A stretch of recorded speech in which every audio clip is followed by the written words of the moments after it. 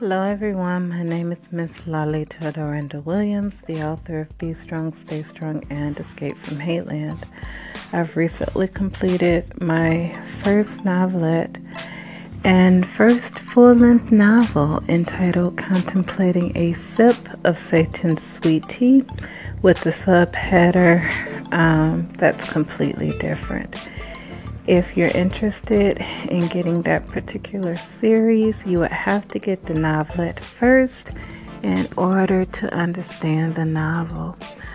Well, I'm coming on again. I recorded on yesterday.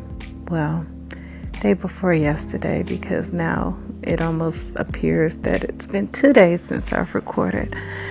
And my recording did not go through. So I'm not going to re-record what I originally had planned. I'm just going to start with a completely keep it simple series topic. And what this topic is about is what every single individual on the planet has, and that is a past. What do you do when you have a past? Everyone has one. The challenge is that people have different degrees of what has transpired in their past.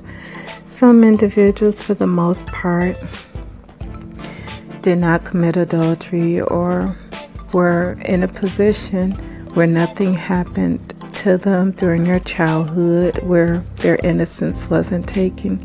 And they had a phenomenal opportunity to actually walk into matrimony pure, untainted, because no one bothered them during their childhood, their teen years, wasn't raped, anything like that.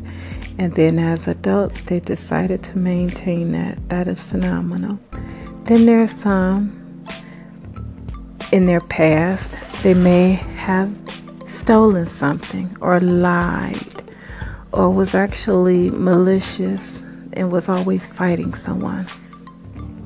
So what do you do with that when you get married?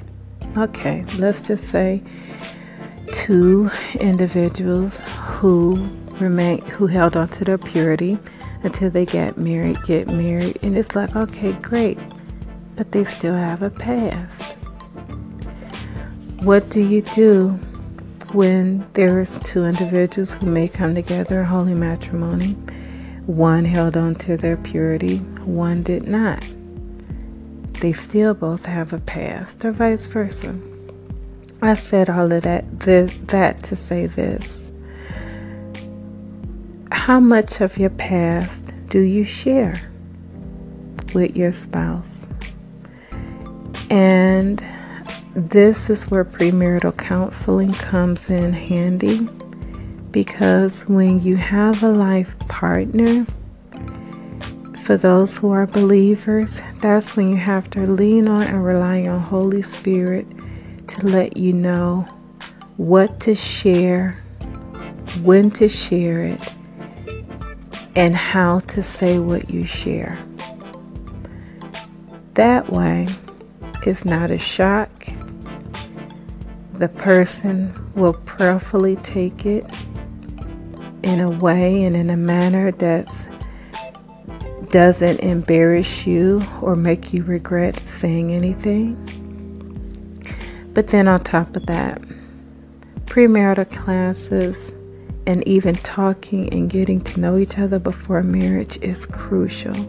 That is where you get the opportunity to lay your cards on the table and say, look, this is what it is. This is what it was. This is what I did. This was who I was, but this isn't who I am right now.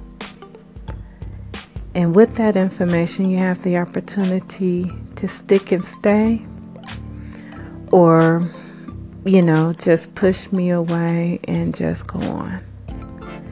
So I said all of this to say, whoever it is you desire to marry, or if you are married, God has graced you to be able to accept your spouse where they are and where they've been.